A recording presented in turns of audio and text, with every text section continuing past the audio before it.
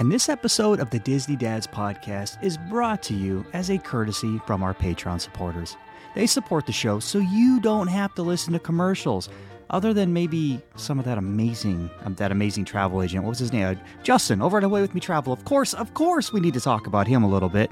But other than that, you're not getting any commercials, guys. And that's because of those guys. Now listen, I might be a little biased here, but when I say that they support the show, they also get free content, and a lot of shenanigans happens over on the Patreon side. And when I say, we have some fun, guys, I mean, we have a lot of fun. So maybe consider joining them. If not, let's give them at least a round of applause and say thank you for a commercial-free, amazing show. Round one was over. Parents won. Kids sipped. I only hope that we never lose sight of one thing. That was all started by a mouse. Did we just become best friends? Yep!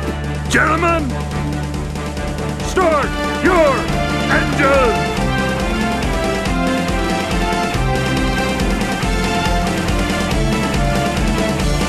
To infinity and beyond!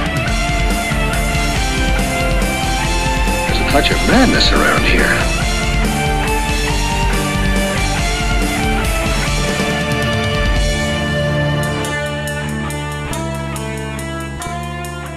Hello, everyone, and welcome to Disney Dads Podcast. Show it's a little about us, a lot about Disney, and fun for the whole family. My name is Justin, and tonight I am so happy to be joined by not one, not two, but three of my buddies, my brothers. We're all here tonight for a lot of fun. I am back. They are here. Boys, it's going to be an awesome night. But before we get into the show, let's do a little bit about us. Guys, how are we doing? Mike, you had a interesting day at work today, right? Yeah, New York is one of those areas that is never a dull moment. And this is a family show, so I'm going to keep it at that. And my job is a lot of things. Boring is not one of them. And today was definitely interesting. I'll just leave it at that. And that's. I'm glad to see you guys. It's been quite a while since all four of us have been together, doing this thing that we love to do. But I'm glad to see everybody's smiling face. Yeah, man, definitely. Yeah, you had more action in one day than I have in a whole year of my life, so it's good. Joe, what's going on, man? Every day above ground is a good one, sir. That's what I can say about that. So happy to be here. Happy to talk some Disney with you guys tonight, and yeah, can't complain.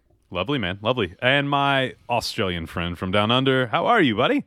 G'day, mate. How are you? I'm good, man. I'm good. How's the family? Life is good. Life is busy. Life is hot. Hot. Feels like temperature today inside Disney's Hollywood Studios. 108 degrees with all that swimmable humidity. Oh. Can you imagine standing in Slinky for like an hour with that? Oh, there's no way. We did it in August of last year when they had just reopened. I think it was August, September. And we had to wear masks outside still. Yep. And it was so hot that day. And even with the awnings they put up, that's still one of the hottest places on earth is Toy Story Land. I've said it before and I'll say it again. I know she was a single mom of two, but plant a tree, Andy's mom. Yeah, exactly. Take care of the earth, man. What are you doing to us, You're leaving Legos laying all over the place instead of planting a few plants around. Guys, a little while back, not too long ago, about 14, 15 episodes ago, we started to talk about Disney dining, and we started to talk something that everybody 60 days out right now gets a little worked up about, starts planning a couple days before, or they reach out to someone like me and we take care of it for them, and that is their Disney ADRs. And we did a show that said, what are the best advanced dining reservations on Disney property? And we went through those. Well, tonight we're going to do something a little different. We are coming up with a different type of list. This isn't so much about making dining reservations. Tonight, we are going to go through our top 10 restaurants on Walt Disney property. And to put this list together, I reached out to each of you and I said, text me your 10. And the way we put the list together is if it got a unanimous vote across the board, it's automatically on there. And then we went for whoever had the most votes going down through. There were a couple towards the end of the list, though, to where we did not, maybe only one person picked this. And we are going to fight it out, and we're going to figure out why it makes the list as one of the 10 best restaurants on Walt Disney World property. But guys, let's dive right into it. Let's have some fun, and let's start with number one. This was a unanimous across the board. Mike did not have it on his list, but he called me to say, I want to make sure that's on there. So he kind of added it verbally, and that is Topolino's. Why in the world does this restaurant make the list, Dave? Here's the thing. When we talk about this, we've got a couple of categories that I started thinking about from why a restaurant is going to be on my list. And I'm sure in some way, shape, or form, everybody does this. And I know for a fact that all three of you thought of this at some point, even if you didn't stop and go, I wonder if I should consider this. But really, it comes down to we want food, we want atmosphere, and we want what is it that makes it unique about it being a Disney restaurant. And ultimately, Topolino's ticks all three of those boxes. It's got incredible food. It's got an amazing atmosphere with a glorious view from the top. And it's Disney without being like in your face obnoxious Disney. Yep. If you know what I mean. And it was automatically on my list. I've eaten there a number of times, both the breakfast and the dinner. And if I'm coming to Disney World on a trip, it's happening. So I've done the dinner multiple times, and for me, the food it's not my favorite Disney restaurant, but it's moved up the list. It's definitely in my top 5. Like, it's a no-brainer for me because exactly what you said. I love nice Disney restaurants that don't just punch you in the face with maybe Mickeys everywhere, or, you know, I'm eating with a Mickey fork or spoon or so. I want nice dining where I can kind of escape the parks, have a sit down, have a nice drink, enjoy time with the family, but also get quality food. Joe, have you eaten at Topolino's? Is this a staple for you? So no, I have not had the chance to eat there yet, but Okay. I will say this. I've seen enough reviews. I've talked to enough people. I agree with everything that Dave said about what a good restaurant needs to have. Additionally, being Italian from New Jersey, all right, it's hard to find good Italian food in Orlando. My go-to on Disney property is Il Mulino over at the Swan and Dolphin. However, this restaurant, like you guys were saying, it will give you the atmosphere. It's not throwing up Disney IP in your face. You're going to have views of the surrounding, like, Caribbean Beach, of some of the parks. You might get lucky with some fireworks. But also, too, is the one thing I like is after dinner, you're in a great spot to have like an after dinner drink. You could walk around Riviera. You could walk over to Caribbean Beach. You could hop the Skyliner and go somewhere else for an afternoon drink. It's got everything going for it. And it's in that realm of the same thing, of the same type of restaurants with like Citrico's, California Grill. It's Disney enough, but it's not overly Disney where if you want to have a nice dinner on your vacation, you don't need to be reminded every 5 minutes you're in a theme park area. And I think that's what's great about this area. So to me, it's got atmosphere, like Dave said, it's got location, and it's got the Italian food, and the menu looks great as well. Let me throw a little caveat in there. A lot of people are going to disagree with me, but I don't care. Most opulent, nice resort on property, Disney's Riviera. Yeah. I haven't spent a ton of time there. I spent enough to like it. I wish some of the surrounding area was a little bit bigger, like the pool area. Mm-hmm. It kind of crammed a lot into it, but the resort has done really well. I was a little negative at first, but the little bit of time I've stayed there, it looks pretty nice. I haven't been a chance to go into the rooms yet, but it looks nice though. Here's the thing, is there's, and as you said, people are going to disagree with you, and there are going to be, you could make an argument that Contemporary or the redo over at Coronado Springs, or there are other, and then our flagship at Grand Floridian, there are other options that potentially count as in that category. But yeah, it's got to be on the list. It's way up there. It's beautiful, man. It's when you stunning. walk in that place, you're like, okay, this is like French Riviera. This is the artwork, the murals outside, the fountains, the view, having the Skyliner right there. It has everything you need. Mike, have you been to Topolino's? What's your thought? Have you been over to Riviera, checked it out? I've been over to Riviera, and I agree with you about, I don't disagree with you. I agree with you about how the resort looks. I definitely, and I kind of agree with Joe too. It seems like a lot's crammed in one spot, but they did a good job doing it where it wasn't too overdone. I haven't been to Topolino's yet, but it's definitely one of those things that when you're planning your next Disney trip, you always have in the back of your mind, like, okay, this trip I want to do this trip I want to do that. That's been one of the forefront things that I've wanted to do. Unfortunately, my last trip was kind of short with the kids and doing a family thing, but one of my next bigger trips, I plan on Topolino's being there, especially because everyone we know in our Disney Dad family who's been there have had rave reviews about it. People that I know and trust that give me great reviews on a lot of the stuff. So, if you get good information from people, a lot of times chances are it's good. So, unfortunately, I haven't been there, but it's definitely on my to-do list. The sole, the fish. We were up there one night. Katie's kind of a picky eater, and we were sitting up there, and nice martini in front of me, and beautiful sunsets going down. And you can see all the property. It's gorgeous. Everything about that is gorgeous. I love the seating area outside too. A lot of people kind of miss that, but they have the nice couches out there where you can go sit. And she was gonna get the filet. The one thing about Katie and Disney is she eats the filet everywhere she goes. Like, that's her staple. No matter where she goes, she gets the filet. And our server said, "Do you trust me?" And I'm like, "I do. I do trust you." It was like Aladdin. He was my Aladdin. I was like, "I do." And I grabbed his hand, and he pulled me out on the carpet, and then we, sang songs together. But he was like, "Get the sole, get the fish. It's incredible. It has the capers and everything." So I got the sole. Katie ate all of it.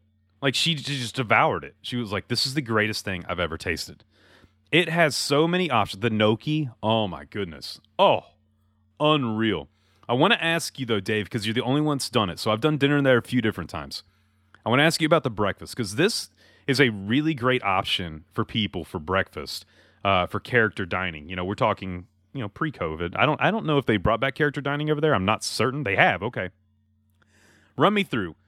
With all the character dining that's out there, whether it be inside a Disney park, a Disney resort, where does this, kind of land for you? We actually did the breakfast. We got literally the night before. We were celebrating my daughter's 5th birthday. We were staying at Caribbean Beach, and we were taking a quick look at reservations. And the night before, Topolino's for breakfast came up, and we were staying. I could nearly throw a stone from the Caribbean Beach location we were in to get there, and I went, "Yep, let's do it." So we went there. We'd also already done it once, so we've done it a couple of times. The character costumes and we've only done it during COVID, so we haven't done it pre-COVID, but the costumes and even the ability to interact with them in that situation was phenomenal. They've got like this, it's about how the 4 that make an appearance there all have a link to European art styles. So Minnie, I think, is one of them is Daisy the ballerina. One of them's a dancer, and Mickey is a sculptor, and Donald is a painter, or maybe that's flipped. It's been a while. But they all come in and they get announced as their particular style of art that they are representing, and they've got a special costume that reflects that, and then they come and they do a big parade through where there's their own songs, and it's got this European music style. You said soul, and I went, I don't remember jazz music. Never mind, it was the fish. It's the fish. But it made me feel as warm inside as some nice jazz does. So, actually, I hate jazz music. I hate jazz music. So we have thoroughly enjoyed that. It is on the expensive side, even for character dining. And because it's a prefixed menu, you're paying X amount and you get to choose from their different options. And one of them is like a fruit plate. And I was like, I would be flipping a table if I had spent $30-something and could only get the fruit plate that was offered. So it's quite expensive per person, but once again, you're not paying necessarily for just the food. You're paying for 4 fast passes of character meet and greet. Yep. And that we've discussed previously on the show. So it falls into that realm, but it is a tremendous venue, great food, excellent servers. I've had a number of them, and yes, thoroughly enjoyed every single interaction. Yep, I agree. I do spend a small fortune every time we're there because all the merch has R on it for Riviera, and Riley thinks it's like that's her resort. She's like, all right, that's mine. I'm going to buy everything in there. Joe and Mike, I'm going to turn this next one over to you because this one was not on my list and it wasn't on Dave's list, but you two shared it. And to be honest, I have never eaten here, and that is Olivia's. Joe, why is Olivia's making your list, buddy? So Olivia's, excuse me, Olivia's is one of those restaurants that it feels like home. Okay, everybody knows I stay a lot of Saratoga, stay a lot of Old Key West, and the food is just—it's got that home feeling to it. It's usually pretty easy to get a reservation, so because of that, we've eaten quite a bit there. We've never had a bad meal at Olivia's. It's just got that intimate feeling. Jen and I love to go. We'll go to the Little Gurgling Suitcase, which is it's a little bar, you know what I'm saying, around the backside of Old Key West by the marina. And we just have a drink. We watch the boats come in. We'll walk over to Lake Buena Vista Golf Course on the bridge, and we'll watch people come up to like the 4th or 5th hole, whatever that is right there. It's the whole experience when we go there, and it's a fun experience. It's laid back. It almost feels like a Florida diner. You know what I'm saying? Where you're getting good Southern cooking. I always get the buttermilk chicken. I always get, if they have it, the French onion soup. It's always a good meal, and it doesn't break the bank because we eat out a lot. We eat out at a lot of the Disney resorts, and Olivia's is really fairly priced, and it's not going to kill you. And it's a fun resort. And every time I go in there, I always stare at the pictures on the wall. I like to see people's family photos. I like to get my family photo in there. I don't know how I get that. That happens. We can make that work. I got to find out about that. But, it's one of those resort restaurants that we just love. We've eaten there enough. It feels like home. And we've never had a bad meal. And, yeah, it's hard to describe. It's just a fun place. We like it. And you know what? You have to go out of your way to go there. So, so the people that are eating there made it their business to eat there. It's not like they're just running into it. Or, when you go to like Ohana or some of the bigger restaurants, it's like there's people everywhere and it's a crazy situation. You don't get that at Olivia's. You check in. It's very calm. It's very peaceful. And it's just a good all-around meal. Mike, why does this make your list, buddy? I found it by accident. It was one of those trips where we wound up staying at Old Key West, and I think I was waiting for a dining reservation. I was kind of holding out for something that was possibly going to open up on one of our nights, and we were kind of doing spur-of-the-moment stuff. We really didn't have a structured planned trip, and we happened to be staying at Old Key West, and I'm like, you know what? The resort restaurant's going to have something here. Let's just go try there, and it became one of our favorites from the first time we tried it, and a lot of it has, like what Joe said, it's got that home cooking feeling. It's comfort food. It's rich, but it's not too over the top with stuff. It's laid back. It's more of a family style. I like it a lot. I'll make sure that if we're anywhere near Old Key West or there's a possibility of going there, I'll always do that. And they have some of the best Bloody Marys on property. Some of the best that I've ever had. Now, I've had quite a few. I haven't had them all. I'm trying to touch base as many as I can, but I do love their Bloody Mary selection over at Olivia's as well, too. I was about to say, if you guys both go through this whole process with Olivia's and you don't mention the Bloody Mary, I'm going to have to drive and find you both. Because it's the only thing I've had, man. I get it from the Gurgling Suitcase because you can get the Olivia's Bloody Mary from over there. And Joe, you've never had it? You're not a Bloody Mary guy, though. My wife is the Bloody Mary person, not me. I'm just not a big Bloody Mary guy. I probably should give him another shot. I've tried them years ago. It just didn't really stick, but maybe I'll have to give it a shot next time over there. It's very good breakfast food. Yeah. That's all I eat for breakfast. That's it. It's perfect. It's a way to start your Disney day. That's for sure. Go ahead, Dave. Really quickly, it wasn't on my list because I've only ever been there for the brunch, which is excellent. All right. I really enjoyed it. I've been there a couple of times for brunch. While I was working, actually, I had a tour one time. Actually, it was just before COVID and all of that craziness happened.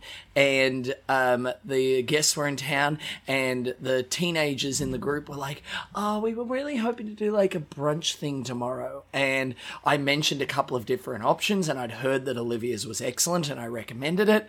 And I picked them up at 9:30, and they went, can we go get food and I went, we're at Jambo House at 9:30, and I went, if you are in the car somewhere in the next 15 seconds, we might make it. Because it closes at 10 o'clock. Yeah. And I walked in at like 9:54 or something, and I looked at one of the waitresses, and I went, you're going to hate me. And she went, Why? But we ate there and then we went back the next day. Like, that's how good it was. This group wanted to go back a second time on their visit. So, really tremendous brunch. Well, I think one thing, too, is when we're talking about this list, we try to compose this with all 4 parks in mind, resorts and Disney Springs. So, because I think that when you start looking at the 10 best dining spots around Disney property, you also have to think, how do I, bring this into my next vacation? And you need places that are going to be around the 4 parks at Disney Springs and around the different resorts. So when I saw Olivia's, although I don't have a personal touch with that other than having the Bloody Mary, I was happy to see that it made 2 of your list, and you definitely wanted that one because it was a great addition. Let's go to one that was a unanimous decision. This might shock people, and I'm going to go over to Hollywood Studios, and we're going to go to 50s Primetime.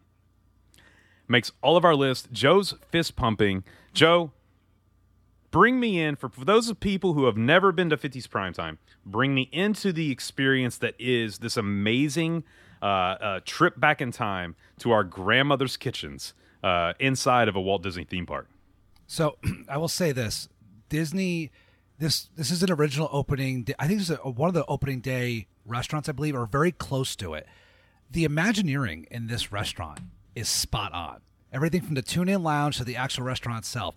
You're not going to find anywhere else. Sci-fi is close, okay? But you're not going to find anywhere else with the theming of this restaurant. Now, I just said specifically, 2 restaurants ago, I said throwing up Disney and IP in your face. This is perfect, the way it throws up 50s in your face.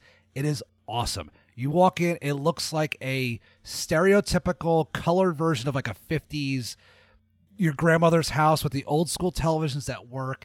It's just, our DDP family knows it. It's just an unbelievable experience. It's a restaurant. It makes me smile when I walk in. It honestly does. I could just hang out in there. It makes me smile so much that I will tell you this quick story, if you may, Justin. Just give me like 30 seconds.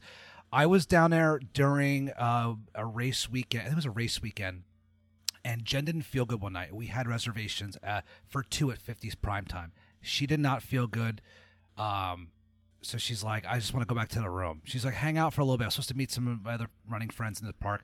I ended up eating by myself at 50s Primetime. The waitress, kind of made fun of me a little bit, kind of adopted me to the family next to me. I ended up meeting this family. I kind of ate with them. It was I was so hungry. I didn't want to miss 50s Primetime. They just made my experience dining by myself in 50s that much fun. It just brings a smile to my face. Besides, the fried chicken's great, but it's a fun experience. I don't want to take up all the time of this. It brings a smile to my face. I love it. Absolutely love it. Mike, this is a not miss for you. Yeah, I love this place. As a matter of fact, it's one of Sarah's absolute favorites. Every time we go, we have to go there. This, to me, is also one of those places. It reminds me of the Jungle Cruise because a cast member is as important to the Jungle Cruise as your experience, as so is your cast member in 50s Primetime.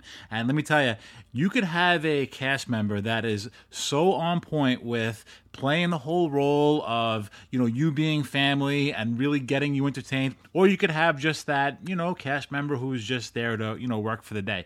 Some of them have bad days, some of them do, some of them don't, but this is one of those places that that not only is the food good, it's got that home cooking. I think I usually get the platter where it's a lot of different little sampler platters where it's got like the meatloaf and the chicken and a bunch of stuff. That's exactly what I get. Yep.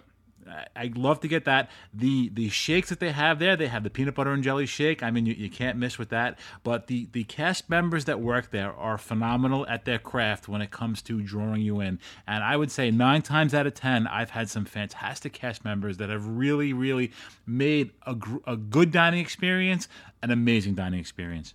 Well, also Dad's Dazzling Drinks, where you can go. They have a great drink menu here, too.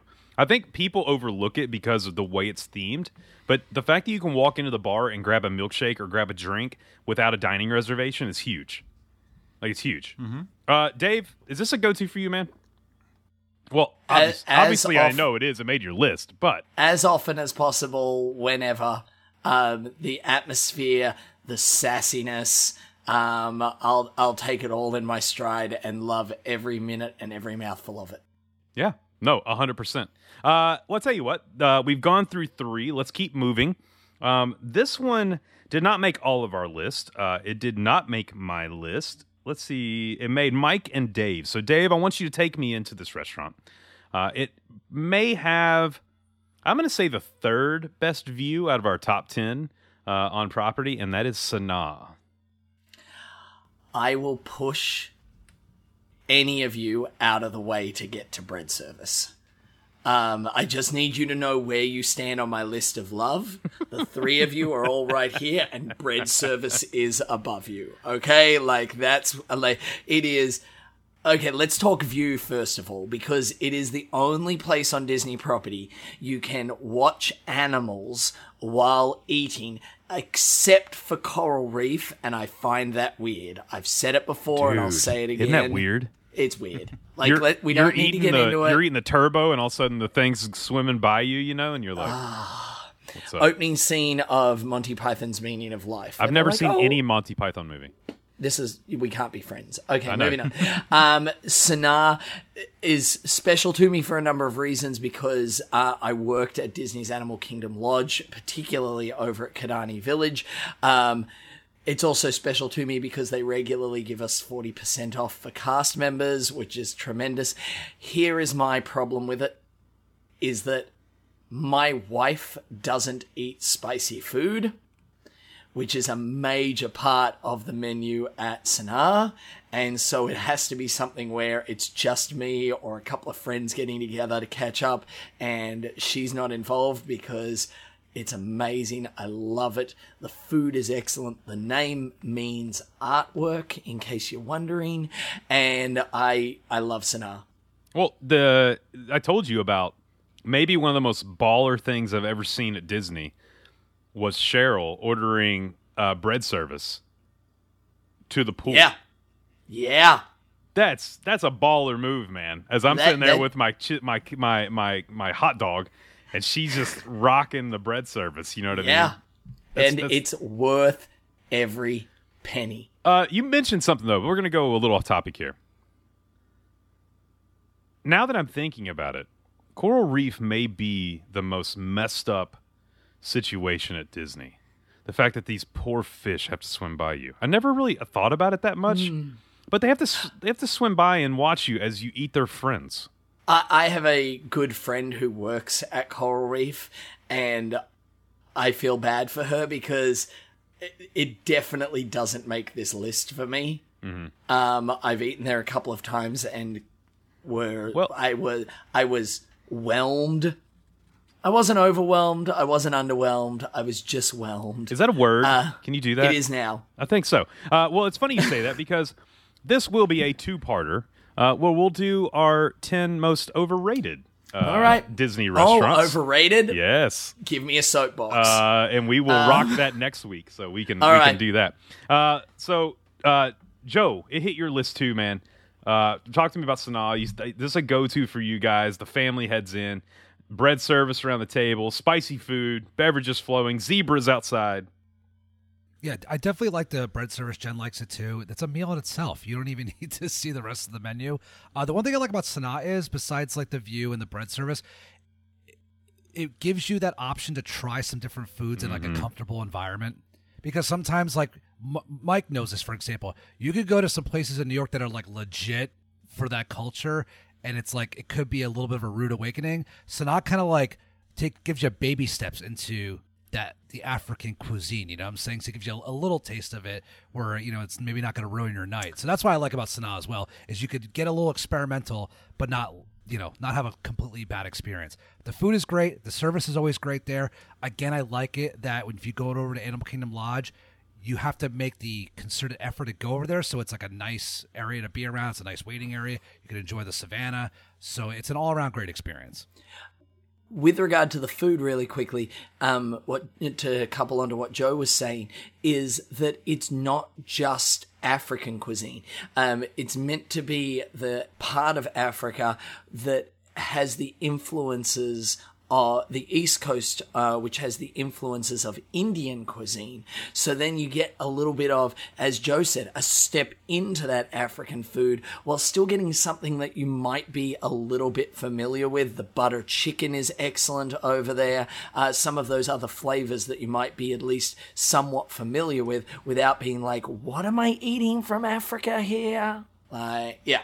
You know what? You know what's amazing too to me is I really think this stands the test for people too. If you want to test if a Disney restaurant is great, look at the size of the menu. Like, a smaller menu for me generally means the food's going to be really, really good. Like, I think sometimes these restaurants go in and they make these huge menus to kind of cover up, some of their inadequacies. That they don't do anything well. Yes. They do everything okay. Yeah. But nothing's phenomenal. But when you have a restaurant where your entrees, you only have 6 entrees on the menu at Sanaa. That's it. Wow. 6. I've eaten all of them. They're great. Yeah. And so I think 5 out of 6 I'm all about. And it's amazing to me, man, whenever you get a restaurant like that to where you only need 6 things to be a really, staple, great, top 10 Disney restaurant. So I think it's fantastic. We've hit Sanaa. We've hung out with the zebras. They've been our buddies. They've cheered us on as we've tackled the bread service. Let's head over to one that so this is a staple for my family. I absolutely loved this restaurant. It made 3 of our list whenever we were doing our top 10. And I am going over to Epcot. I'm traveling around World Showcase. I am going into Teppan Nito. I love Teppan Nito. For me, it is a staple. I know that people say I can do that outside of Disney property, but it's different there. For some reason, inside of there, it is absolutely different. I love it because it gives me a chance to meet more people, have delicious food. For me, I absolutely love it. Dave and Mike, I know this made your list, and I think we're going to get into Joe's opinion soon. But before we do, let's talk about why we love this restaurant so much. Mike, take me away. I think what you said, we have a lot of those type of restaurants up here. We do them, but that Disney flair has got a little bit different kind of feel and taste to it. That's another one of those restaurants that I stumbled upon by accident. It's a very easy reservation to get. I mean, obviously pre-COVID, it was almost always available. And I think people have that notation that it's just going to be another type of hibachi, typical, restaurant, run-of-the-mill kind of thing. I think that's why people shy away from it. But if that's your impression of it, I definitely recommend trying it because you're going to be pleasantly surprised at what a good restaurant it is, the quality of the food, and that little Disney flair they get to put into the show. Can I say, too, that this restaurant is, if you get a great chef, which most of them are. I had a chef one time, I've got to find the picture, I think I posted at some point, who made a legit Mickey Mouse. Not just the head and the ears, like a drawn Mickey head, like profile view. Out of onions. It was insane, dude. Insane. He was one of the greatest Disney chefs I've ever seen. And I haven't seen him recently, so I'm kind of bummed. He's probably moved on and owns his own restaurant. I don't know. But the dude was awesome. Got Riley behind there. Got a picture of her wearing the hat. Now, this is pre-COVID, so let's, we're talking back to there. But for me, I love this restaurant, man. I think it's great to take big groups to. There's not a ton of Disney restaurants where you can take a party of, let's say, 10 and everyone can interact and you're all looking at each other. Large tables at Disney can be hard to come by at some restaurants. And this, for me, is a great place when you've got a lot of people. Look, we've been there with a lot of the Disney family. Rick Reagan, Riley would put seaweed on Rick Reagan's head and tell him that he had hair finally, whenever we would go to Teppan Nito. So it was fantastic. Dave, why does this make your list, buddy? You are, you're in the parks all the time. You love Disney food. It made mine. It made Mike's. It makes yours. Give me your reason. I think it's the Disney consistency that is created in a place like this, where I know, and I saw one of the people on this shaking their head and being like, you can go to a hibachi grill, you can go to a Benihana, you can go to some hole in the wall hibachi, but there's no consistency in that product. Like, you could go one week and it be excellent, and you could go another week and it be less than mediocre. Whereas every single time you go into this place. It's interactive. It's fun. It's got some Mickey elements, but it's also operated by a company that isn't actually Disney. So they're incorporating some Disney elements into an already established skill set. And I've never had a poor show as part of the meal there. Whereas, yeah, I've been to some others, and my wife and I, we had a hibachi location while we were on vacation last week, and it was okay. We really enjoyed our chef, and then one of the guys on the other side of the room looked like he'd had a big night the night before and was phoning it in. And we were like, yeah, really glad we're not sitting over there. Dude, isn't that the worst, too, when you're at hibachi and you're sitting there and you're like, or you get the bad chef? Can I tell hold on. So Mike takes me to this place in, where was that place, Mike? Long Island. All right, it's in Long Island. And Mike's like, all right, we're going out to this spot. This exotic location, Long Island. Yeah, keep going. We're going out to this spot, me and you. And it's a sushi place. And he was like, it's bring your own beer. And I'm like, what? And you go in, and we picked up like a 12-pack, and we walk, or 18-pack or whatever we picked up. And we walk in, and you legit just put the 18-pack there at your table. And it's all you can eat for what, Mike? Like $20? It's $25 a person, and it's ordering off a menu. It's not like a buffet where you walk up to. It's what you order. So if you order four things of California rolls, you're gonna get 4 orders of California rolls and whatever it is. And it's all and big sushi. I mean, if you want like some of those specialty rolls, they're all included as well too. The rule is order whatever you want, just order what you can eat, and that's pretty much it. And then at the end of the night, if you really want to take some of it home, sushi doesn't really travel that well. They'll give you half price whatever you have. They'll give if you have 2 people there for $20, you can take what's left over. If it's one person, it's $10. You can take whatever's left over, and it's a really cool place. The whole draw to that place is when you're going with a large group of people is there's no barbell because it's bring your own liquor. So as you saw, people just kind of rolling in with coolers and wine bottles. Can I tap my own keg? Yeah, dude, they wouldn't care. Yeah, roll it in and tap it. They would not care. It's kind of a wild spot too because there happens to be a lot of underage minors there that are because they don't get carded, so they want a safe place to drink, I guess. And the restaurant's not going to say anything because hey, we didn't we didn't serve you this alcohol. You brought it in on your own. This is on you. So, dude, for me, this was like walking into Narnia. Like this was such a unique experience. I could not believe it. They had the best edamame I've ever eaten in my entire life. Like I think we went through like 6 orders, just Mike and I, of edamame. But it was just insane to me. I'm like, all right, let's do this. Let's show it. So we talked about why we love this restaurant. And look, some of these we're not all going to agree on, but it did make our list of top 10 places to eat. But Joe, you are holding out. The floor is yours. Why does this? When we put the list out, you said there's one of these that I can't. I don't know why you're putting it on there. Well, this is the one. And so I'm going to be fair. Okay, so I'm going to be fair. I dislike this restaurant. It's not because of the quality of the food. That's not the case. I have a lot of good memories with my family at this restaurant, so I do have good memories. I will not challenge Dave on the consistency because, yes, there are some local hibachi places in your towns that are pretty bad. Like, I know the one here in Ormond, we're pretty good. You know what I'm saying? Like, but there's a night here or there, you're just like, ooh, it's kind of an off night. So, yes, you're going to get that consistency in Disney. I also think it's great for kids. Even though I don't have kids, okay, it's great for kids because it's probably the most unique experience that you're going to find in Walt Disney World because this is the only hibachi-style restaurant in Disney World. So, like, it's not like it's an Italian restaurant. There's like 4 or 5 other ones. This is the only hibachi-style one. So I will give it its props. It does have a lot of positives going for it. The last positive is it's I don't know if it's one of the only places on property, but you do have the A5 upgrade at Tepanito, which you don't find in many places. The A5 Wagyu steak. Oh yes, yeah. What is it, like $60? I think this is like it's a $78 upgrade. Yeah, but I know I don't know what the market price is on it right now, but it's like, yeah, it's not found in many places. So that's a positive for it there. Why I say it's negative is small portions. It's overpriced really bad. Like, and we all know we pay a lot premium for Disney food, but like in Disney restaurants, even if it's operated by a third-party company, but it's severely overpriced.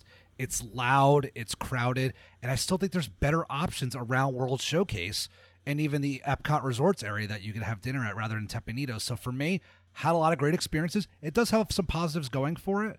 Not the negatives aren't because of the quality of the food. I just think there's just a lot better options. I have a really good place by me locally, and a lot of times I walk out. The last time I went to Tepanito, oh gosh, probably 2014. I walked out starving still. So I mean, yeah, that's kind of was my lasting memory of it. But I'm glad you guys like it. I'm glad your guys' families like it. It's a good spot for families, and yeah, so that's why. So let me give you, from the guy who has kids, and these two other guys have kids, one reason why it's so great. It's loud. It's great to take families because it's loud. It's a loud restaurant. What? Yeah, huh? Yeah. What? I was going to keep going. I don't know. I was like, can he not hear me? Like, is Zoom going out? I was falling for it. Also, It's like the YouTube of Disney restaurants. So what I mean by this is, if you have children and you're out somewhere, every now and then as a parent, you go like this, I just can't do it anymore. And you turn on YouTube Kids, or you do it and you set it in front of them, and all of a sudden a magic thing happens, and they're quiet, they stare at the screen, and you're like, okay, judge away. I don't care. I get to have a half hour to spend with my wife or husband or significant other and enjoy this. Any other parent that has been there does not judge you. Not at all. You're like, dude, I don't know why you waited this long. Like, what are you doing? Riley had, okay, so people used to judge us. I know they did. Because when Riley was like 18 months, we had Bluetooth headphones for her. And she had her iPad, and we would put on the Bluetooth headphones, and she would just sit there and rock the thing. And I'm like, you know why? Because as adults, every now and then we want to go out to eat. And also, we appreciate the fact that you want to go out to eat. You know, and you don't have kids with you. And so we don't want our kids screaming. Even as someone who has kids, a kid screaming in a restaurant, I cringe. I like, ugh, you know, and I just go crazy. Yep. Tepanito is the YouTube of Disney restaurants in the fact that it entertains the kids and they don't have to have a screen in front of them. And it's fantastic, man. It's loud, it's fun, it's good food. I don't know how you're still hungry, Joe. We might need to talk after this. You may have a tapeworm, buddy. I don't think he's eating properly. Maybe not. I can eat a lot. I saw you eat Mexican, man. You can't put it away. You enjoyed it. So, well, let's move on. Guys, let's have some fun. Because this one is one of my absolute favorites. And every time I'm there, it has me screaming, more chicken, more chicken. Dave, why are we eating Hoop-de-Doo? Why should every Disney fan, every person that goes to Walt Disney World eat a Hoop-de-Doo at least once in their life? It upsets me on a visceral level when I encounter a Disney fanatic or a longtime Disney goer who says, I haven't done Hoop-de-Doo. What are you doing with your life? That's like saying I haven't ridden Space Mountain or Splash Mountain. You know what I mean? Like, what? And why don't you have a Disney friend who has looped you in on this? Like, this is the thing that I am waiting to come back from COVID. Mm-hmm. I have a friend who performs there, and I am on a list of when they suddenly go, we're doing a show tonight on short notice if anybody wants to go. I am sitting in that room. I don't care. I am like, I will find a babysitter and throw children at them. I will take them out of bed and take them to the campgrounds. Like, I am there and I cannot wait. Dude, it's the best show on Disney property. Like, it's better than Lion King. It's better than... And I'm stepping up and I'm saying this. It's better than Nemo. Why? Because they include everyone in on it. There are subtle things there for adults that other people, the kids, are not getting. I have a 5-year-old who has legitimately been, I want to say more than 20 times. Yeah. She was like 3 months old and we were like, we're going to Hoop-de-Doo. Dude, I legit watched... Riley was probably 5 the first time she saw it, 4 or 5. I legit watched her have tears streaming down her face from laughing so hard at this show. And you know the best part? That happens, dude. We can take our kids and they watch, like, you know, these other shows that are meant for kids and they'll laugh and they get it. And you're as a parent, you're like, I'm here because I have to be here. This show is amazing for all ages. All ages. There is an element of nostalgia for me, and I love asking this question. Did anybody ever get taken to a vaudeville-style show in a small town when they were a kid? Do you remember this style of show? Mm-mm. No? We didn't grow up in the Outback. I went to Hoop-Dee-Doo as a kid. I was lucky. I hate you. I have home videos. We didn't have 5. the carnies. So we had the carnies didn't come in, Dave, and perform for us in small tents. Small hands smell like cabbage. We had a performance group that used to do this style of show, and would do it in a number of different venues through the region where I grew up, and I vividly remember being taken to this style of performance and this style of show, and I am transported, and it's something that I have always loved and enjoyed, and I mean, I get blown away. Mike, the first time you ever did Hoop-Dee-Doo, dude, when you walked out of there, did you... Because you do Disney stuff sometimes, and you go, okay, that was cool, I really enjoyed it, but I don't have... Let me give you an example. The first time I ever did Mickey's Backyard Barbecue, when it existed, I walked out and I went, very cool, very fun for the family, good food. I don't have to do it again. Like, for the price point. It was fine. Hoop-Dee-Doo, I immediately was like, I would go tomorrow night. Yep. Oh, it was great. This is one of those things, too, that I was glad I did it as a kid, like Joe, when we did it when we were younger. It was one of the shows my parents brought me to. And I was glad I was able to carry that over to my kids and have them enjoy it as much as I did as well, too. So, it stands the test of time. It's a great dinner show. And if someone hasn't done it, like you said, Dave, they have to definitely make sure that this is part of their Disney vacation. It just brings that extra element of entertainment when it comes to your entire vacation. You know, Disney has so many different things that they hit on points when it comes to vacation. The resorts, the this, that. This dinner experience is definitely another one of them as well. If I was... So when we did this list, we decided we were just going to do our favorite 10. Like, our 10 best. We weren't going to do a top 10 per se, like 10 to 1. It would have been hard not to list this as number 1 for me if we were doing an actual countdown. This if you're going to bring a first-time visitor to Disney World, friend of your family, whoever it is, this is the experience you want to bring them to, because this is why you go to Walt Disney World. This is why you eat at Disney restaurants. I would say maybe this 50s Prime Time, maybe Whispering Canyon, that unique experience that you're not going to get anywhere else. But I was lucky, like Mike, I got to go as a kid. I found some old home movies where I was brought up on stage with the thing that you wash the your clothes with. You make the scratching noises on it, whatever. Washboard. Washboard, thank you. And I should know that my dad was a dry cleaner for 40 years. I should know that. You know what I'm saying? Like that kind of stuff. And then I went a couple years ago as a grown man with my wife, and it was still an amazing show. It stands the test of time. It appeals to all generations, and it's lasted for how many years? It's worth every single penny. I mean, when you pre-buy your tickets, I don't even blink twice about it because it's worth every penny. No, yeah, you're exactly right. The food's amazing, the drinks are incredible, the show is the best on Disney property, and even getting there is part of the adventure. Like getting over to the campgrounds and then taking transportation back there, walking up. I mean. Getting out while drunk is not fun. Oh, trying to make sure you get on the right bus. You're like, why am I at the Rabbit Run? I've been there and done that. That is because it is unlimited all you can drink. I mean, they do. I think it's unlimited wine and beer. And so they'll bring it. All right. I don't know if I've talked about this, and if I have, I'll give an abridged version. Have I talked about the prioritization of Hoop-Dee-Doo? No. Okay, so let's peel back the curtain a little bit on the entertainment world. So our entertainment shows that utilize equity actors, they are all given prioritization.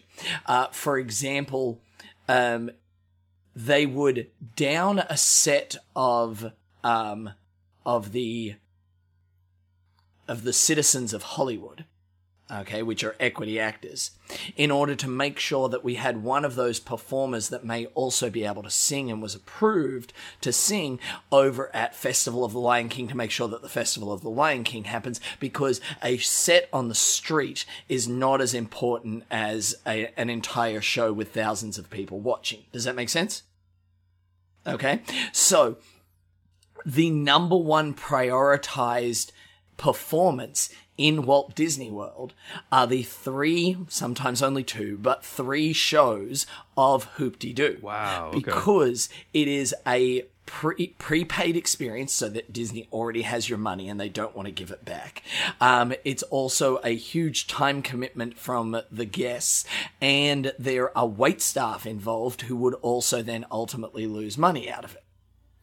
Okay, and they would have to pay hours for those wait staff to come in without them actually working because it's on such short notice, which means, in theory, and I don't know how often this happens, and it would probably be very rare if it ever did, but they would do unfortunately, today's final performance of Finding Nemo the musical will not be taking place today, and you just get that announcement, and they wouldn't let anybody into that theater for that particular show in order to steal somebody out of that show, bust them to the other side of Walt Disney World, throw them into a costume, and send them on stage to make sure Hoop-Dee-Doo happens. Well, and I think if I'm counting correctly, I believe there's only 3 prepaid dining activities on Walt Disney property. Luau, Hoop-Dee-Doo, and Cinderella's Royal Table. All right. So, I mean, that's pretty... And let's be honest, Cinderella's Royal Table is happening. Yeah. Well, that doesn't matter, because, Luau is a separate group of performers that are actually, like, their own little niche. And they have very specific... skill sets that happen within that performance. So, whereas, what happens if the guy from The Lion King that juggles the fire calls in sick? Do they got like a backup fire Dave, guy? They get Dave. I actually usually like to lean across with whoever I'm watching the show with and be like, "Oh, actually, that guy called in sick for the next show. You're up, so watch closely."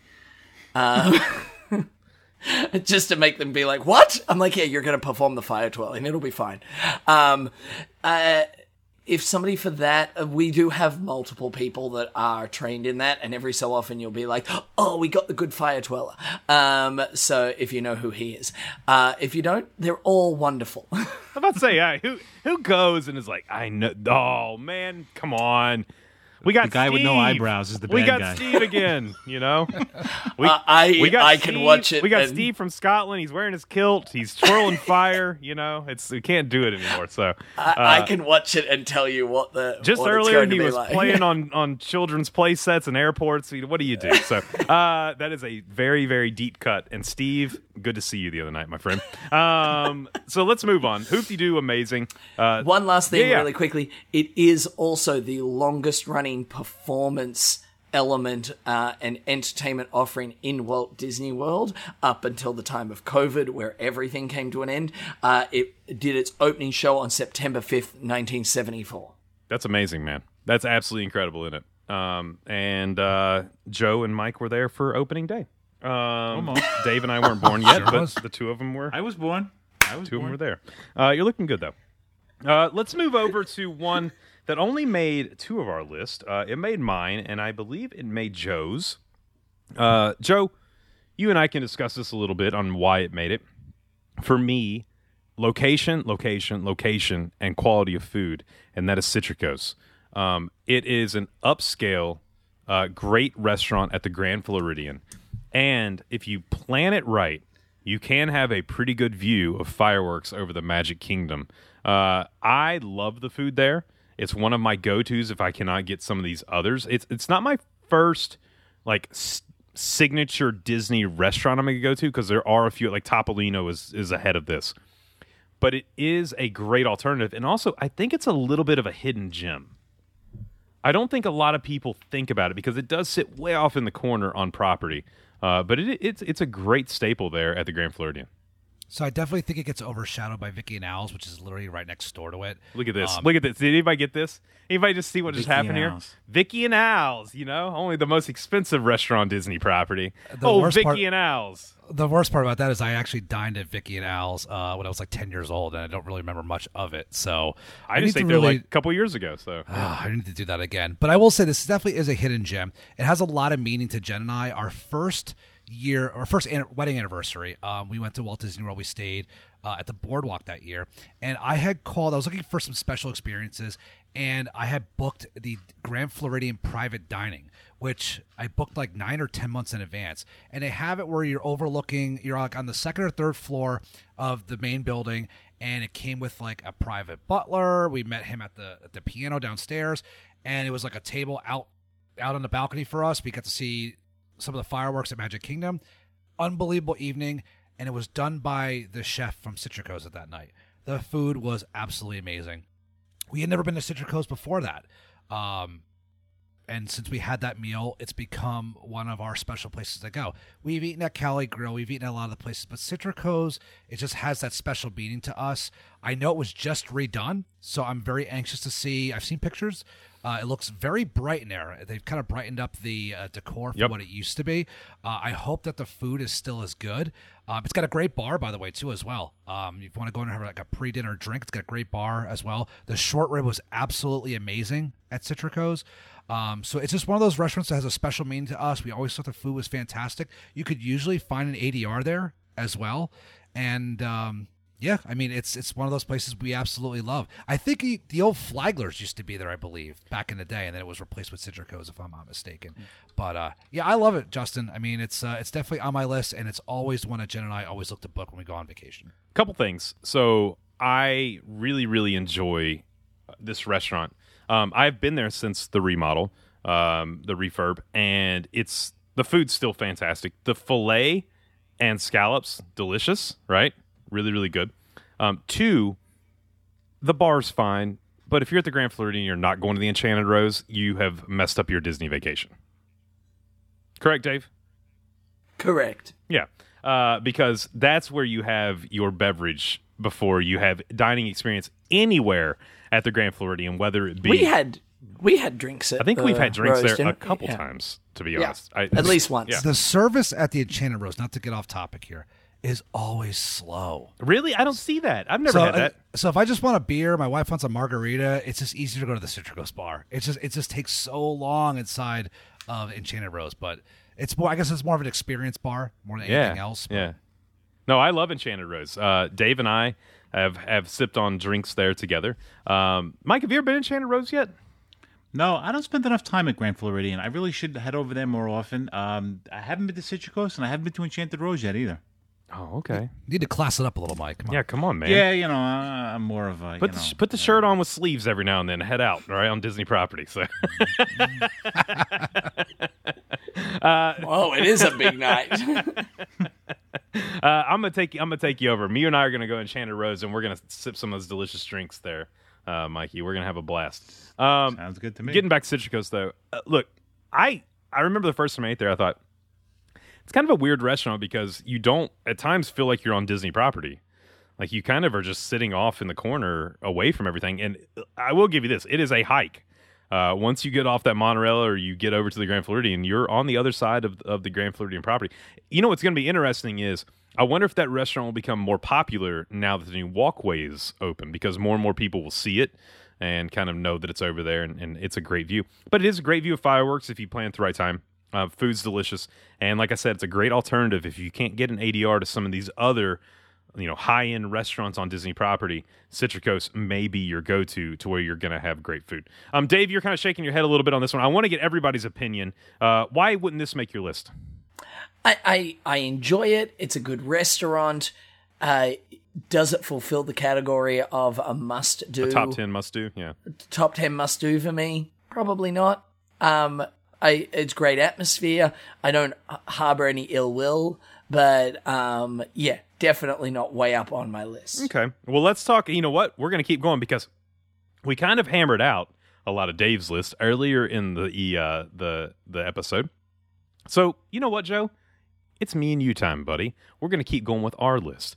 This one made both of our list, and it is one that I absolutely love. I'm kind of shocked, to be honest. It didn't make Mike's list. I don't know if he's eaten here yet. The food is amazing. It reminds me of home, and that is Homecoming at Disney Springs. So good. Joe, take me away, buddy. Explain it to me. It's so good. It's so I'm married to a Southern woman, right? So it reminds me of when like I used to go to my mother-in-law's house and she would make the old school Southern comfort foods. I mean, it's all the stuff that this restaurant is the antithesis of calories don't count in Walt Disney World. Because everything here is awful for you. You better go out and start running in the morning after you eat here. Deviled eggs, fried green tomatoes, biscuits and gravy, hush puppies. I mean, fried chicken, anything that you want. They'll fry anything. They'll fry the menu and you can eat it. I mean, and it'll be delicious. It's unbelievable. The chicken and dumpling soup. Killer. Oh, dude. Oh, I forgot. Yeah. I mean, it's just. It's everything. It's just so bad for you that is awesome, and it's done so well. And it's a really, really hard ADR to get. Mm-hmm. It's hard to get. The brunch is great. The dinner is great. There's not a bad meal at this restaurant. My piece of advice to anybody who goes here is don't go there thinking I'm gonna have an appetizer, maybe a soup, and then like an entree. I made the mistake once of getting some deviled eggs, getting a salad and something else, and like I was stuffed. It was the worst idea ever. Pick one thing and stay with it because it's so filling. It's really good food. It's comfort food to the definition of what comfort food is. Yeah, I mean it's a no-brainer for me. It's one of my favorite spots to go in Disney Springs. I don't talk about it enough because it's hard to get the ADR sometimes. And when we do our Disney Springs trips, sometimes we're being quasi-local. It's hard for us to we'll stop in spontaneously and it's all full. So I don't go there enough, but when I do go there, it's definitely a special experience. All right, we haven't done this yet. Let me do this, and I will tempt any of you not to start drooling all over yourself, okay? I'm just going to roll through the entrees here. Fried chicken. Fried catfish. Yeah, exactly, yeah. Braised short ribs. Fried chicken and donuts. What? That is amazing. Chopped pork barbecue plate, a country fried steak, a char-grilled chicken, and that's not even talking about the sides. Cheddar cheese drop biscuits, green beans, slaw, mashed potatoes, mama's mac and cheese, roasted sweet potatoes. That mac and cheese is amazing. It's unbelievable. We went in there once. I think Charlotte must have been about 3 or 4, maybe 3, and she was somewhere in the vicinity of about 12 minutes away from a Chernobyl-sized meltdown. It was about to go down, and I looked at the waitress and I told her, and she goes, I'm going to bring out some mac and cheese right away. And I went, yes, please do that. And this came to the table, and everything just evaporated. She inhaled this thing, and it was phenomenal. Well, and also, drink-wise, some of the best drinks on Disney property. You can go, the Bloody Mary there, Mike, is delicious. I mean, it is unbelievable. And not only that, you can get moonshine here, guys. Yeah. They have the moonshine margarita, the blue hooch, the sweet tea shine, and the rum shine punch. I mean, it is unbelievable. Mike, have you eaten at Homecoming yet? No, and everything on that menu is right up my alley. It's my kind of place.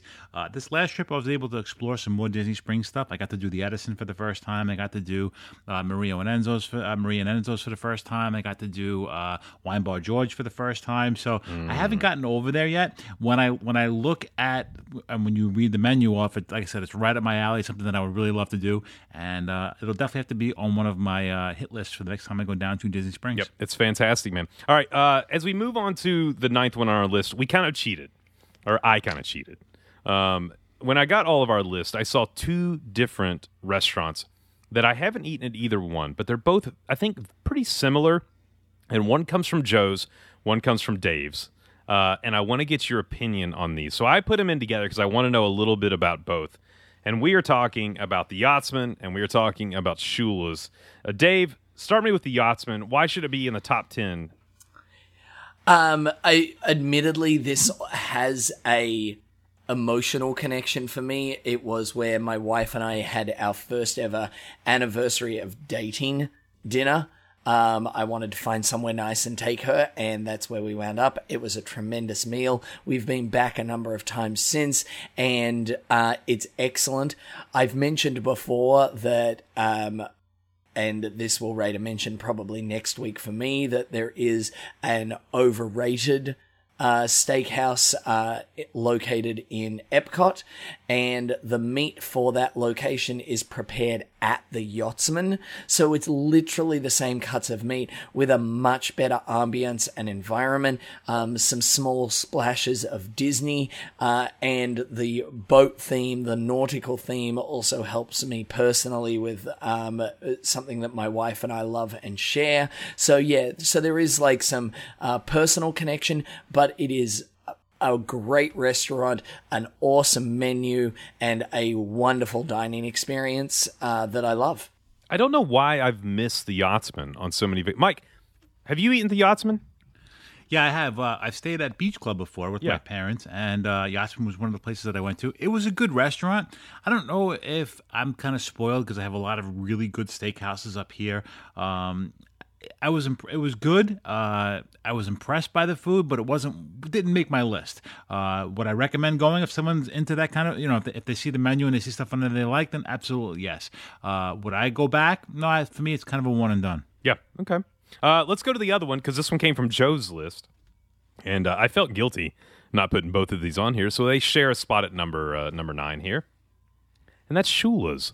I have heard nothing but amazing things about Shula's, Joe. I've heard from people in the podcasting community, best Disney restaurant on property, and I'm like, whoa, that is high praise. Why does it make your list, buddy? So I think the restaurants over at the Swan and Dolphin are definitely underrated and overlooked. I think it's overlooked because it's not a Disney restaurant. Shula's has a bunch of different locations down in South Florida. I don't know if there's one in Vegas or not, but there's a few locations. I like it. It's a different version of like a Ruth's Chris or a Palm Steakhouse, right? So it's kind of like on par with that.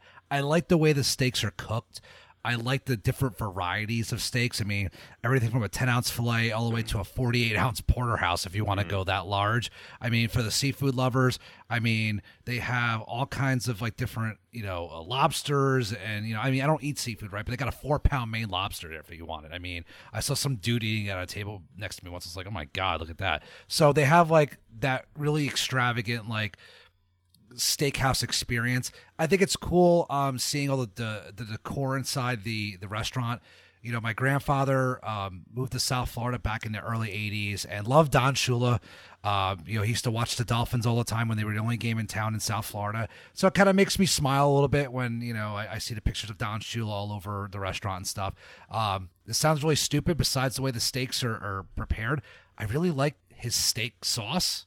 And I know they say, if you have a good steak, you don't need steak sauce, right? But like his blend of steak sauce is really good, and I really enjoy it. So I think the prices are really good for what you get. I think it's on par with Disney restaurant prices, but I think you maybe get a little bit of a better value at Shula's than you would maybe at Yachtsman. I think you're paying a little bit for that Disney restaurant experience, and I think you're not maybe getting a little bit more at the Swan and Dolphin with Shula's. But it's kind of grown on our list, and I went there 2 years ago for my 39th birthday and had a blast and really loved it. So that's why it makes my list. If we're going to do a steak on property, that's where we're going to Shula's. I mean, it's a steak restaurant. Can we go back to a previous episode real quick? Dave, if I was to give you 30 minutes, could you take down the 28-ounce prime porterhouse for 2 at the Yachtsman?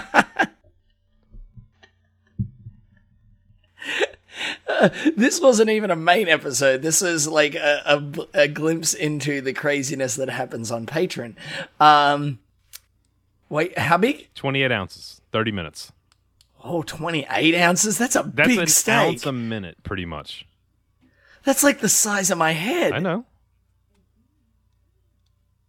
I'm going to give it a college try. I know. Well, the worst part is, so there was a guy who tried to eat a very large steak on Disney property, and he ended up losing out to this other guy, but the other guy unfortunately passed away, and he had to drive a truck across country. And so he took over, him and his son, and they got in the truck, And then the Auto Driver 3000 actually took over because they fell asleep at the wheel, and they made it to their destination because of the Auto Driver 3000. Most truckers right now listening know about the Auto Driver 3000. But yeah, so but luckily, wish you were her. Yeah. How many of these is he gonna send? Luckily, luckily the son and father were okay, and everything. Good, everything yeah. went well. So anyway, moving on from that one. Look, I got to go. I got to make the order, so of course I'm going to leave the final restaurant that we're going to go to. It was a unanimous decision that it made all of our list top 10 must-do restaurants on Disney property. And I know we've done a lot of high-end restaurants, but this one I think is well up there, and that is my beloved, my favorite, California Grill, on top of the beautiful Contemporary. Mike, we've eaten there together. We've broken bread. We've looked at the views. Why does California Grill make the list? It's got a little bit of everything. You know, it has that great Disney flair. It's got some amazing service. The view is absolutely probably one of the best views on property when it comes to overlooking the Magic Kingdom, having the fireworks. The wine selection is incredible. The amount of food that you get per portion and the amount of variety of food that they have is absolutely amazing. And certain things, like you can see for a high-end restaurant when you go there with kids, to have the kids, we've seen it before, you know, the kids come in the back and they work with the chefs if they're into cooking, and the way they embrace the kids when you would think you wouldn't see that at a typical type of restaurant, but it's an amazing great place. It's definitely on one of my have to do every trips. You turned me on to it. I think one of our first times was a trip that I went after we've done the podcast a few times, and I've never looked back, and every time we go I try and make it part of one of my regular trips. Yeah, it's fantastic. Joe, it's a great spot whether you're up there with the family or you and the wife are trying to have an evening out together. Definitely a must-do, and I think it deserves where it is on this list. There's nothing I don't dislike about the whole experience. I love arriving at the Contemporary. I love taking the escalator up, and I love taking the elevator upstairs and seeing all the wine when you get off the elevator, having a drink before your table's ready, the food, the open kitchen. It's fantastic. I like to get dressed up a little bit. Mm-hmm. Not crazy dressed up, but throw a nice pair of shorts on, a nice collared shirt. For the most part, everybody that's up there is a little dressed up, so it gives you that little bit of like a nicer dinner experience while you're on vacation. The menu rotates, so you're never getting the same meal. If you go back to California Grill, I know we said earlier before, it's a great restaurant if you have a small menu. They have a small menu, but it rotates. The chefs are constantly, seeing what's in season and what seafoods is right for the time being. I don't eat seafood, right? But what I'm saying? Like, it's always something new on it. The last time I was at California Grill, maybe like a month or so ago, I had some sort of plant-based pasta it was a plant-based pesto pasta. Out of this world. I didn't feel like a filet. I didn't feel like chicken. I was like, I'll try this plant-based pasta thing. I don't know. It was unbelievable. Unbelievable. I would go back. I would have it again. So, like, you never know what you're going to get there, but whatever you do get there, it's of the highest caliber. And obviously the view, the fireworks are a bonus, but it's an all-around great experience. Yeah, man. No, I completely agree. You're talking about getting dressed up. Little funny story. I ended up not having to, but I took pictures with quite a few people at California Grill one time because we were about to go to Mickey's Not So Scary Halloween party, and I was dressed as the Mad Hatter. Face paint, hair, eyebrows, the whole thing. I'll put the picture up. I mean, from it all the way down, and then we went to eat California Grill. Riley was probably 18 months at the time, something like that, and she was the Queen of Hearts, and Katie was Alice. And so we went and we had dinner up there completely dressed up before we went over to Mickey's Not So Scary. So it was fantastic, man. It's just, I love that place. I guess they'll just let anybody in California. They will let anybody. Right? Yeah, they're good. Yeah. Any place that means Joe gets his nice shorts on. You know it's a good place. Nice shorts and flip flops, Dave. There you go. I did. Yep. Just wanted to check. Are they the nice flip flops though? Do we break out the reefs? Is that what's happening? Yeah. No, I broke out the rainbows, the leather ones. Oh wow. Oh well, Dave. It's a classy joint. Dave, why does this make your list, buddy? I mean, it's iconic. once again, emotional connection. It's where my wife and I had dinner the evening after I proposed. And it wasn't until we were there that I found out that my wife's parents ate there on their honeymoon, when it was top of the world. Oh, okay. So, yeah. So emotional connection and link, but it's iconic. It's incredible. Joe mentioned walking in and seeing all of the wine. I actually recommend, there's one of the wines out of California that is exclusively sold there. Knowing that you've got amazing wineries that are exclusively providing wines that Disney has gone after and sorted out to pair with their menus is phenomenal. There's a great drop there by Padis, Padis, which is incredible. So I love it, and yeah, I continue to go, and as so many of our listeners do. We talked about some amazing places to eat during this, podcast today. And, there's a popular trend when you look on certain things like Instagram and Facebook. And one of the things people love to do is take pictures of their food. Now, we gave you some great restaurants to go and try some food. Take some pictures, post them on our Facebook group. And that's my favorite place to see these great pictures, our Disney Dad's Facebook page. And that brings me to my favorite thing every week, and that would be Picks of the Week. Picks of the week. Picks of the week. It's time for us to get our picks of the week. Joe, what's your pick of the week? So my pick of the week goes, it actually was posted by Charles Merry, and he snapped a fantastic shot of one of my favorite spots in all of Walt Disney World, which is Tomorrowland and Space Mountain. And it's one of those pics that I actually just want to download and put on my desktop. It's that good. It looks like a beautiful night in the Magic Kingdom. It's of Space Mountain. You got the People Mover running in the background. Just an awesome Central Florida evening. So that's my pick of the week for this week, Charles Merry. Dude, he's having so much fun. So Charles and I are good friends. He lives here in Charleston, and it was funny, man, because I got to scroll up here for a second as I'm looking back at pictures. He posted an original signed letter by Walt, and it was an autograph, and it was $14,000. So I don't know if you all do this. I follow some of the collectors that will sell authorized Walt Disney autographs and stuff like that. And every now and then something will come up, and it'll be like a letter he wrote to his secretary. We'll just say, "Hey, tomorrow, please make sure that this is done," and then he'll sign his autograph, and it'll be like $6,000. And I'm like, you know what? I kind of want to spend that money. I don't have that money, but I kind of want to spend. How bad does Riley really need to go to college? That Walt Disney autograph would look great on the wall. So, I mean, you've still got a few more years to save it. Press and the I can reset always button sell on that thing. I'm not going to sell it. No, that's not going to happen. She can just. Yeah, it's fine. She'll be fine. Yeah, I'm not worried. She about can it. get scholarships. Hopefully, we'll see. Right. That's why we Right. put our kids in sports, right? Sign her up for the Army.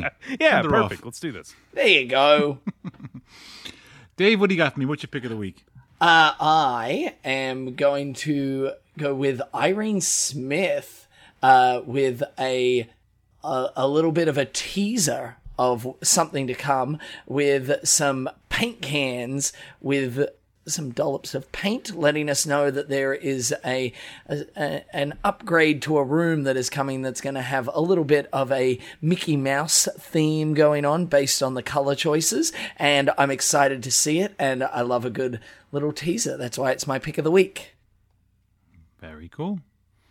Justin, what do you got for me, buddy? What's your pick of the week? I'm jumping in my DDP time machine, and I am going back to the last Disney Dads podcast cruise when we all were hanging out, and I am going to two of my favorites, Dan Rossi and Scott Zobel, wearing the rompers as they ran the 5K with us all on Castaway.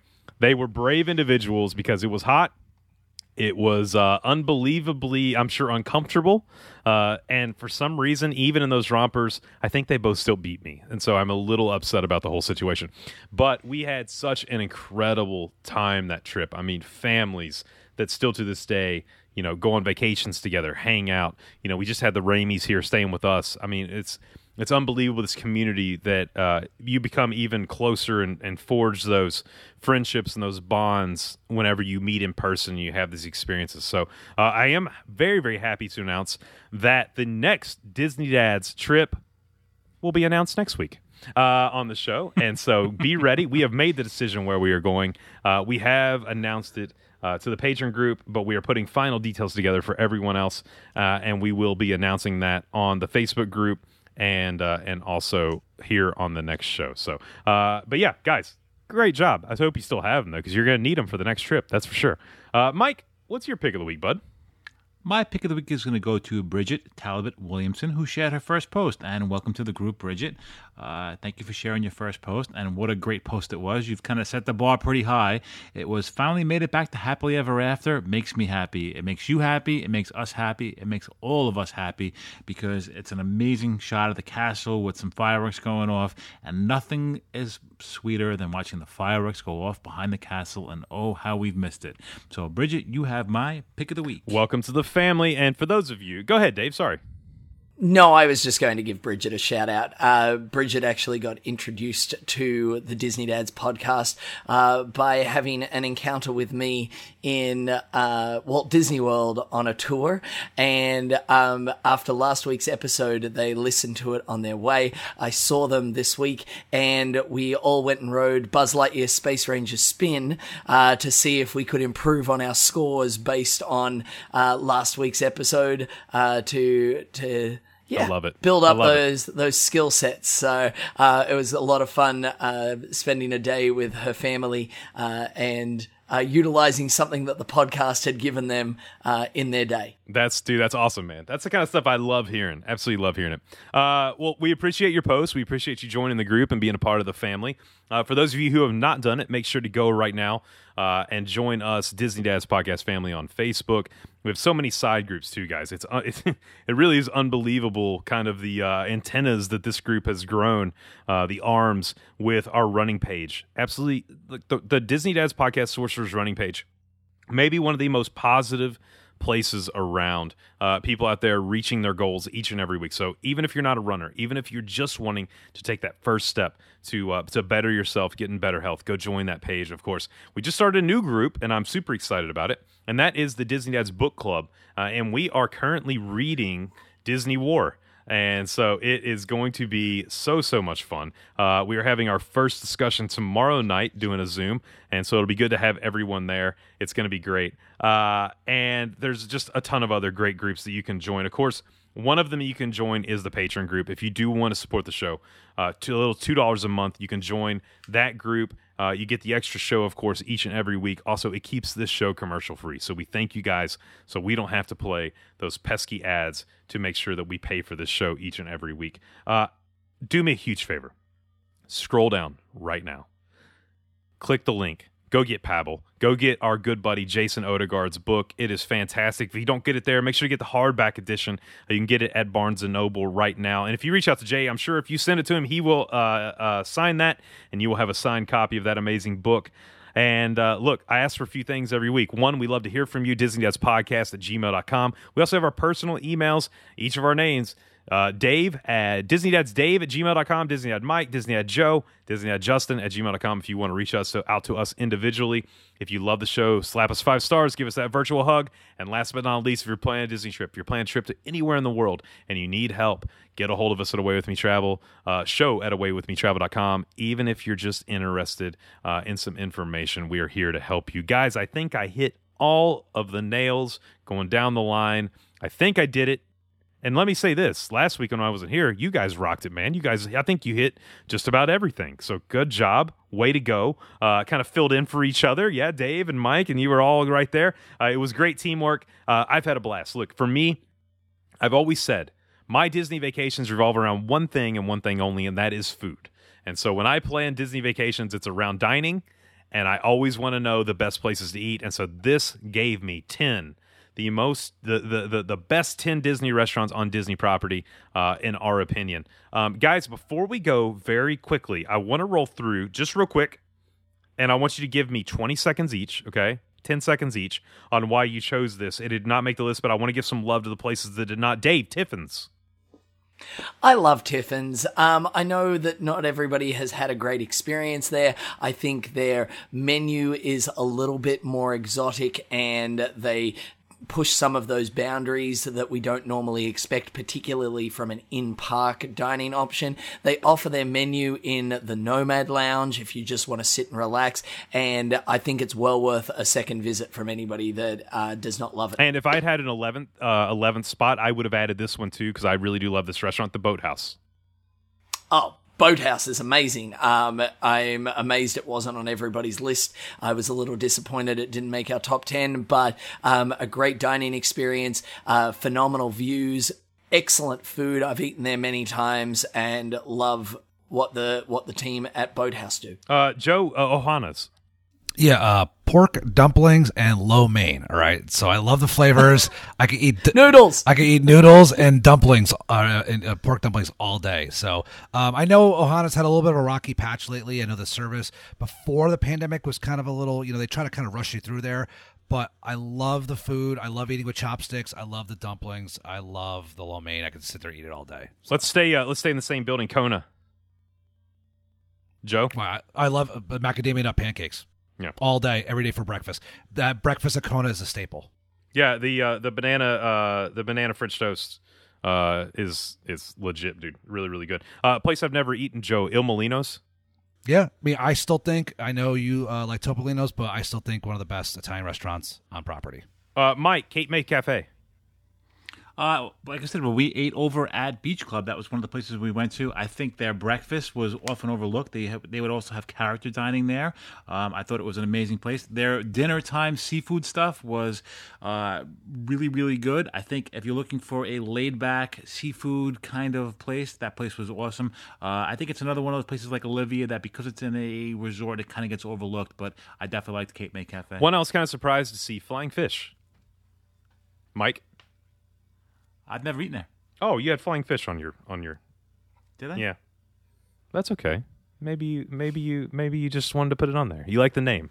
It's fish. It's fish that fly. It's an excellent restaurant. With some great food offerings. And once again, can't say anything bad. Do you think it's better now, though? I think it's better since the refurb. I haven't been since. You haven't? No. See, pre-refurb, I was not a fan at all. Post-refurb, definitely a fan. Did I read your list wrong? I might have read his list. You read my list wrong. I wouldn't put Flying Fish. I have no idea. Anyway, I don't know where Flying Fish came from, but we're giving it a plug anyways. No wonder it wasn't on there. But Mike, this one definitely would have been on my list as well if I had a few more spots. Wine Bar George. Yeah, yes, we had a great dinner there with the Reagans and and the Simpson family. It was a lot of fun. I liked it. The food was great. They had this huge. Charcuterie? Charcuterie. It's like Kevin Jason on the show some again. Great stuff. Yeah, exactly. Really, really good stuff. Great wine. I mean, we had a nice dinner. Great time, great food. Definitely hit that spot if you can. And last but not least, I've been here multiple times. I like it. I don't love it. I think it's weird they serve chicken parm with no pasta. Maria and Enzo's. Mike? I liked it. It was good. We ate there for Mother's Day. I was pleasantly surprised. I usually hold a high standard when it comes to Italian food. And, it was good. I would definitely go back there again. Only one I want to throw in that I missed was Raglan Road. For me, I love Raglan Road. Dave's given me the me too. I've sang its praises multiple times because there's not too many places you go where you get a free show. With your meal, and it is a legit. These people are talented dancers, talented singers, talented musicians. The food is good if you like Irish, type of food. Drinks are fantastic. It's for me, Raglan Road is spot on. One of the best places at Disney Springs. So we had a great meal there. Yeah. Yeah, that's where we wound up. Yeah, Justin, you and I, and our families. Yep. And it was fantastic, man. Yeah, the kids loved it. It was great. Yep. Guys, I've had an absolute blast. I love talking everything Disney. It's great to be back on the show. Thank you guys so much for filling in last week while I took care of some family stuff. You did an amazing job. I loved listening to the show. But we have to get on to our Patreon episode because we have something super fun tonight. The one thing with transitioning to a new kind of show, we have, of course, 2 new hosts full-time, is we want our patron to be able to get to know each and every one of us. And so even with Mike and I, who you've had to listen to our voices for 4 years, we have come up with a getting to know you, getting to know all about you. You know, that song? Episode, we are doing 5 things you do not know about each of us, the Disney Dads podcast host over on the patron side. But before we get over there, let's get to some closing remarks. Dave, closing words for the Disney Dads family. Eat food and enjoy Disney. Lovely. Love it. Cheers. Mike? It's been a while since all 4 of us have been able to record together. I love getting back the whole band together. I enjoyed having a great time talking about food. I'm starving, and I'm looking forward to the Patreon show tonight. Joe? Can't wait to break bread with you guys at any one of these restaurants discussed tonight. Looking forward to it. 100%. Let's fill the table with food. Let's fill the room with laughs. And Disney Dads family, we appreciate you. Have an amazing week. And until next time, we will see you real soon. Patron family, stick around. Cheers. Have a good night. Good night. See ya. From Mike, Justin, and myself, we want to say thank you. And remember, always keep it Disney.